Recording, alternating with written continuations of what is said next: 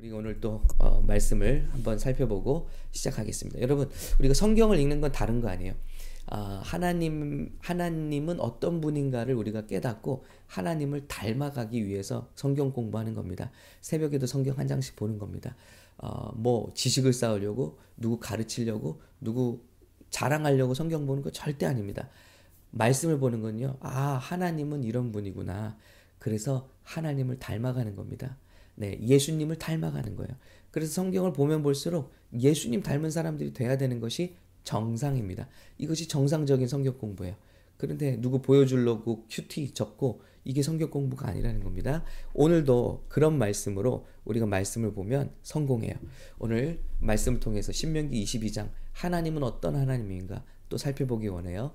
내 형제의 소나 양이 길 잃은 것을 보거든 못 본 채 하지 말고 너는 반드시 그것들을 끌어다가 내 형제에게 돌릴 것이요.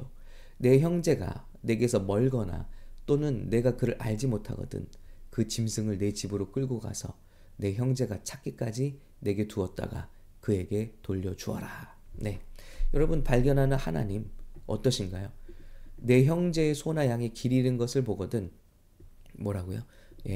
못 본 채 하지 말고 우리 형제의 심지어는 소유를 보게 되더라도 못 본 채 하지 말고 너는 반드시 그것을 끌어다가 내 형제에게 돌릴 것이다.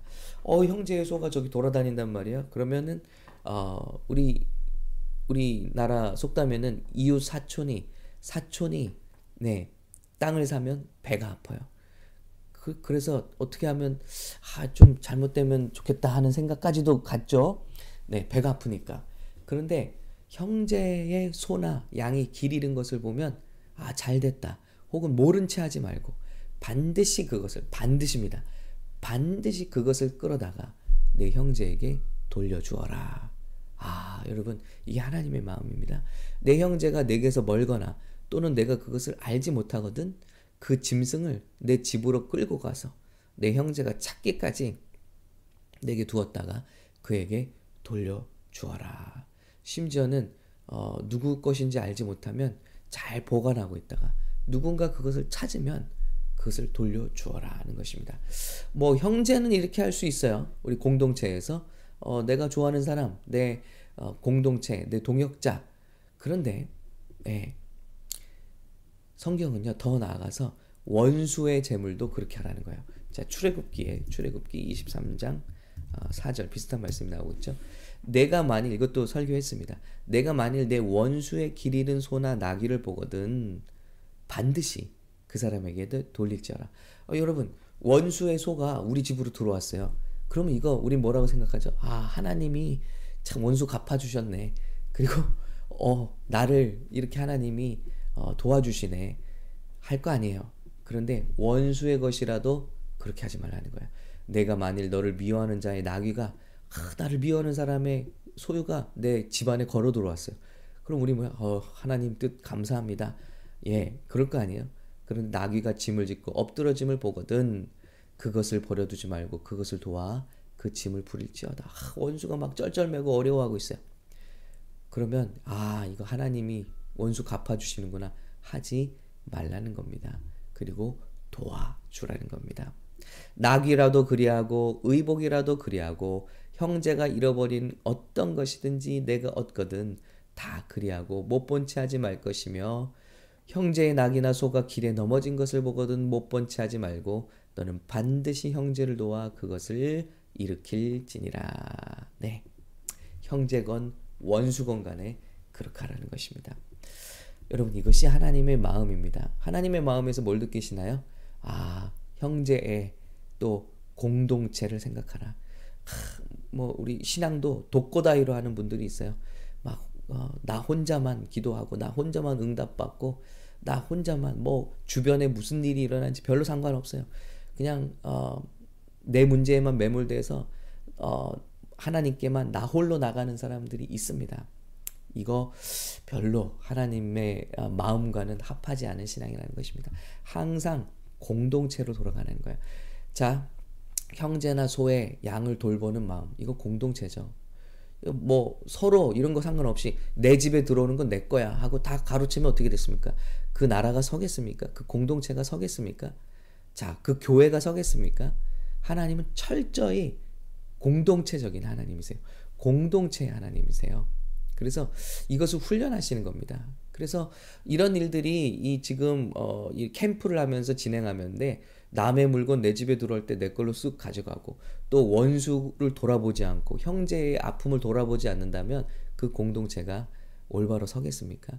여러분 이 천국에 갔는데 아는 사람이 하나도 없어요. 독고다이로 신앙생활을 했어요. 그게 무슨 천국입니까? 예, 천국 갔는데 참 어려웠던 사람, 내가 용납한 사람도 있고 또 마음으로 진짜 축복을 어렵지만 빌어준 사람도 있어요. 그 사람들 만날 때 함께 있는 게 천국이에요. 만약에 그런 공동체가 없이 우리 그냥 나 천국 가는 게 신앙생활의 목표다. 예, 그래서 갔다. 거기 내가 사랑하지 못하는 사람들이 있고 용납하지 못하는 사람들이 있는데 그게 무슨 천국입니까, 여러분? 그래서 여러분 공동체 연습이 꼭 필요한 겁니다. 예수님도 제자들 옥신각신 싸우지만 공동체로 묶어서 훈련을 시키는 거예요. 공동체에서 나의 모습을 보기 마련이고 공동체에서 천국을 연습한다는 것입니다. 그래서 여러분 꼭 샘터를 들어가십시오. 천국 연습하는 거예요. 공동체를 연습하는 거예요. 그리고 이것이 하나님의 마음과 뜻이다라는 것입니다. 여러분, 그래서 이제 어제까지 한 22~23분 이제 신청을 하셨는데 오늘 마감합니다. 오늘 오전에 마감합니다. 여러분 공동체를 통해서 이번엔 젊은 분들이 많이 신청해 주신 것 같아요. 네, 좋습니다. 공동체를 연습하시기 바랍니다. 자, 이게 하나님 마음을 연습하는 거예요. 자, 그리고 길을 가다가 나무에나 땅에 있는 새의 보금자리 예, 한 절 제가 놓쳤네요. 길을 가다가 나무에나 땅에 있는 죄송합니다. 자꾸 넘어가네요. 여자는 남자의 의복을 입지 말 것이요 남자는 여자의 의복을 입지 말 것이라. 이같이 하는 자는 내 하나님 여호와께 가증한 자니라. 이 공동체에서 성 정체성이 분명해야 된다. 그래서 이 성 정체성을 이렇게 헷갈리게 하는 일들을 하지 말라. 그래서 하나님이 이것을 중요하게 여기셨습니다. 그래서 지금 사실은 이런 일 때문에 얼마나 문제가 많은지 몰라요. 군대에서도 이 동성애, 뭐 사회에서도 동성애, 뭐 이런 것들이 경계가 무너지기 시작하면요, 나라가 이제 치유를 할 수 있는 정도의 그 범죄와 이런 도덕적인 죄들이 있습니다. 뭐 이렇게 적당히 처벌을 가하거나 아니면 이렇게 벌금을 물려서 회복될 수 있는 범죄들이 있어요. 그런데 영적인 범죄들이 있는데 성적인 범죄들이 그렇습니다. 성경에서 성적인 범죄들은 좀 특별하게 다루고 있어요. 뭐 이런 말씀들 하잖아요. 뭐 동성애만 죄냐? 뭐 우리도 거짓말하고 사기치고 믿는 사람도 죄 짓지 않냐? 똑같이. 예, 맞아요. 그런데 성경은 이 성적인 범죄를 조금 특별하게 다룹니다. 왜냐하면 이 성적인 죄는 남에게만 짓는 죄가 아니라 내 영혼에 짓는 죄라고 규정하고 있어요. 고린도전서에. 그리고 이 성적인 죄는 하나님의 질서를 무너뜨려서 다시는 회복할 수 없는 정도로 끌고 가는 경향이 있기 때문에 그렇습니다. 그래서 그 존 파이퍼 목사님은 성적인 범죄를 교만의 어떤 가장 높은 수준에 있는 교만한 범죄라고 말하고 있어요. 왜냐하면 이것을 내 심령이, 내 양심이 알면서도 하나님께서 우리에게 주신 어떤 순리적인 양심을 거스르면서도 이것을 해야겠다 하는, 이것은 교만에서 나오는 죄다라고 규정을 하고 있더라고요. 공감합니다. 그리고 이런 것들은 어떻게 보면 돌이킬 수 없는 지경으로 사회를 끌고 가요. 지금 우리 미국에서 자녀들을 동성애를 막 가르칩니다. 이런 것들이 어떤 여파를 낳을지를 모르고 있는 거예요. 그래서 우리가 기도해야 되는 것이죠. 이런 일들은 특별히 우리가 생각을 해야 되는 것입니다. 하나님은 그래서 성 정체성을 헷갈리게 만드는 일들이 사회에서 이루어지는 것을 원치 않고 계세요. 자, 그리고 또 넘어가겠습니다. 시간이 없어서. 길을 가다가 나무에나 땅에 있는 새의 보금자리에 새 새끼나 알이 있고 어미새가 그 새끼나 알을 품은 것을 보거든 어미새와 새끼를 아울러 취하지 말고 어미는 반드시 놓아주어라. 예, 새끼는 죽더라도 어미는 생산을 계속할 수 있잖아요. 함께 다 잡지 말라. 이게 어떤 자연의 법칙이죠. 자연을 이용하되 자연을 훼손하거나 아주 근본적으로 도리를 넘는 그런 훼손을 하지 말라는 것입니다. 이게 하나님의 마음이거든요. 여러분, 그런데 저는 여기서 놀랐어요. 그리하면 내가 복을 누리고 장수하리라. 하나님은 저와 여러분이 주변에, 심지어는 우리가 알지 못하는 형제와 자매만이 아니라 자연 세계에 대해서도 이렇게 선을 베푸는 것, 마땅히 하는 경계까지만 그 자연을 이용하는 것, 이것을 원하고 계시다는 거예요.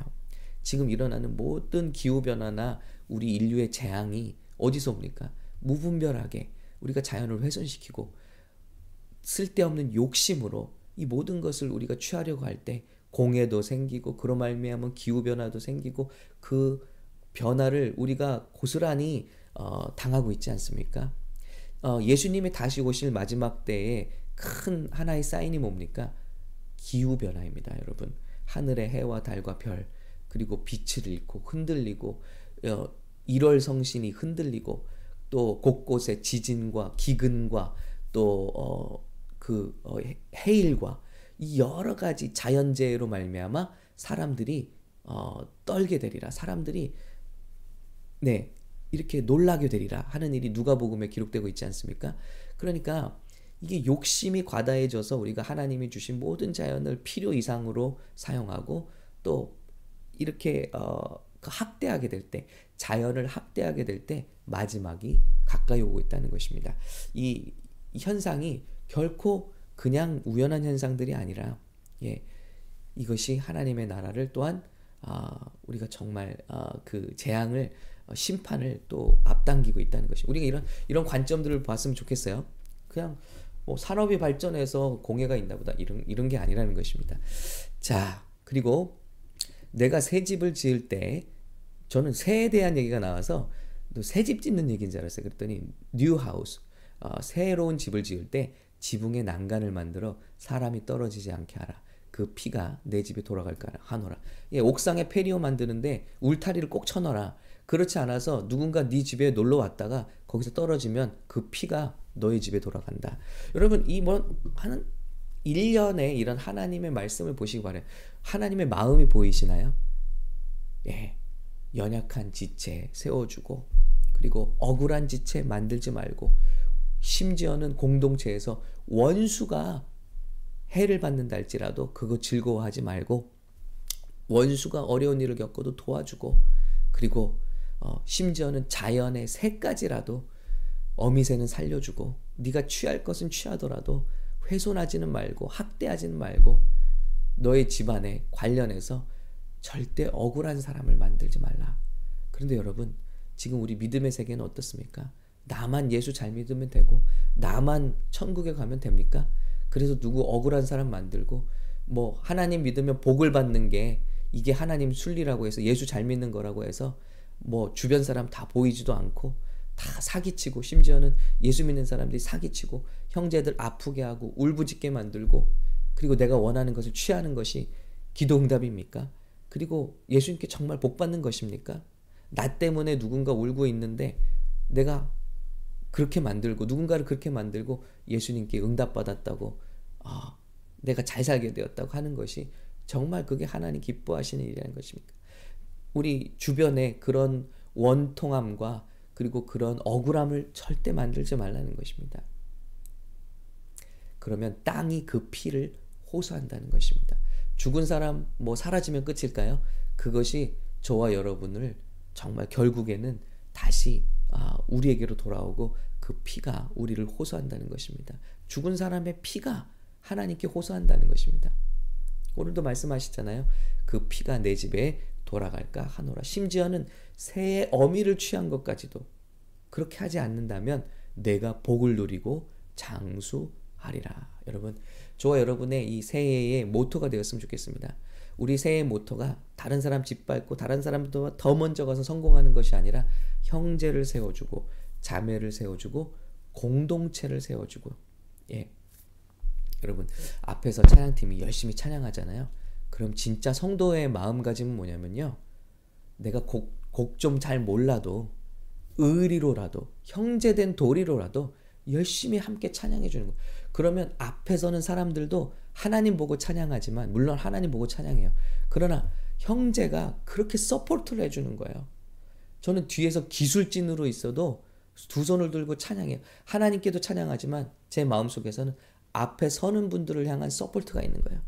그래, 나도 조금이라도 이 뒤에 보이지 않는 것이지만 함께 찬양하고 있음을 보여주고 싶은 거예요. 여러분, 공동체라는 게 이런 겁니다. 누군가 형제가 뭘 해보겠다고 할 때 우리가 함께 서포트하는 거예요. 거기 나가주는 거예요. 리더가 여러분 세워주고 노력하잖아요. 그러면 진짜 우리 형제가 뭘 해보겠다고 하는데 그 마음으로라도 서포트하기 위해서 나가주는 거예요. 여러분, 적어도 이 형제 의식이 있어야 되지 않아요? 적어도 공동체 의식이 있어야 되지 않아요? 그런데 어떻게 신천지도 아닌데 신천지보다도 더 못하게 신앙생활을 하는 경우가 있냐고요. 왜 성도들 우리 하나님 나라 앞에 세워져 가는 걸 더 보면 끌어내리고 또 시기하고 질투하고 못하게 하고 막 밟아 누르려고 하고, 왜 그러냐고요. 적어도 걸림돌 되지 말아야죠. 이거 바로 공동체 의식입니다. 하나님의 공동체 의식이 있어야 된다. 하나님 나라를 세워가는 사람들이 돼야 한다. 억울하게 만들지 말고, 아프게 만들지 말고, 또 형제 누가 쓰러지면 맞똥 싸다 하지 말고, 시원하다 하지 말고, 그것조차도 하나님 앞에 가지고 가고요. 그렇게 하면 저와 여러분이 복을 받지 않겠습니까? 예, 하나님 약속하신 거예요. 그리하면 내가 복을 누리고 장수하리라. 그렇지 않고 자꾸 억울한 사람 만들면 우리 인생이 꼬일 수밖에 없는 거예요. 네. 왜냐하면 그 억울함이 하나님께 호소하거든요. 나에게 하지 못해도, 나에게 안 갚음하지 못해도 하나님께 호소되거든요. 그럼 그 인생이 참 하나님의 다루심을 받을 수밖에 없는 거예요. 우리 신앙생활에 한번 결단했으면 좋겠습니다. 내 이름으로 억울한 사람 만들지 말고, 내 이름으로 정말 고마운 사람들만 만들기. 예, 제일 옆에 가장 가까운 사람부터 작은 선을 쌓기. 작은 고마운 사람들을 나 생각하면 아, 그분 참 고마워 하는 분들만 만들기요. 예. 이렇게 한번 신앙생활 해보면 어떨까 생각합니다. 왜냐하면 이게 하나님 아버지의 마음이기 때문에 그래요. 신천지도 아닌데 신천지 행동하지 않고요. 우리가 하나님의 공동체 교회를 함께 세워가는 우리 귀한 저와 여러분, 서로서로를 으쌰으쌰 붙잡아주고 끌어주고 응원해주고 당겨주고 기도해주는 정말 그런 사랑 많은 공동체가 우리 샘물 공동체 되었으면 좋겠습니다. 여러분, 그런 공동체 함께 만들어 가시는 이번 한 해 되시기를 간절히 바랍니다.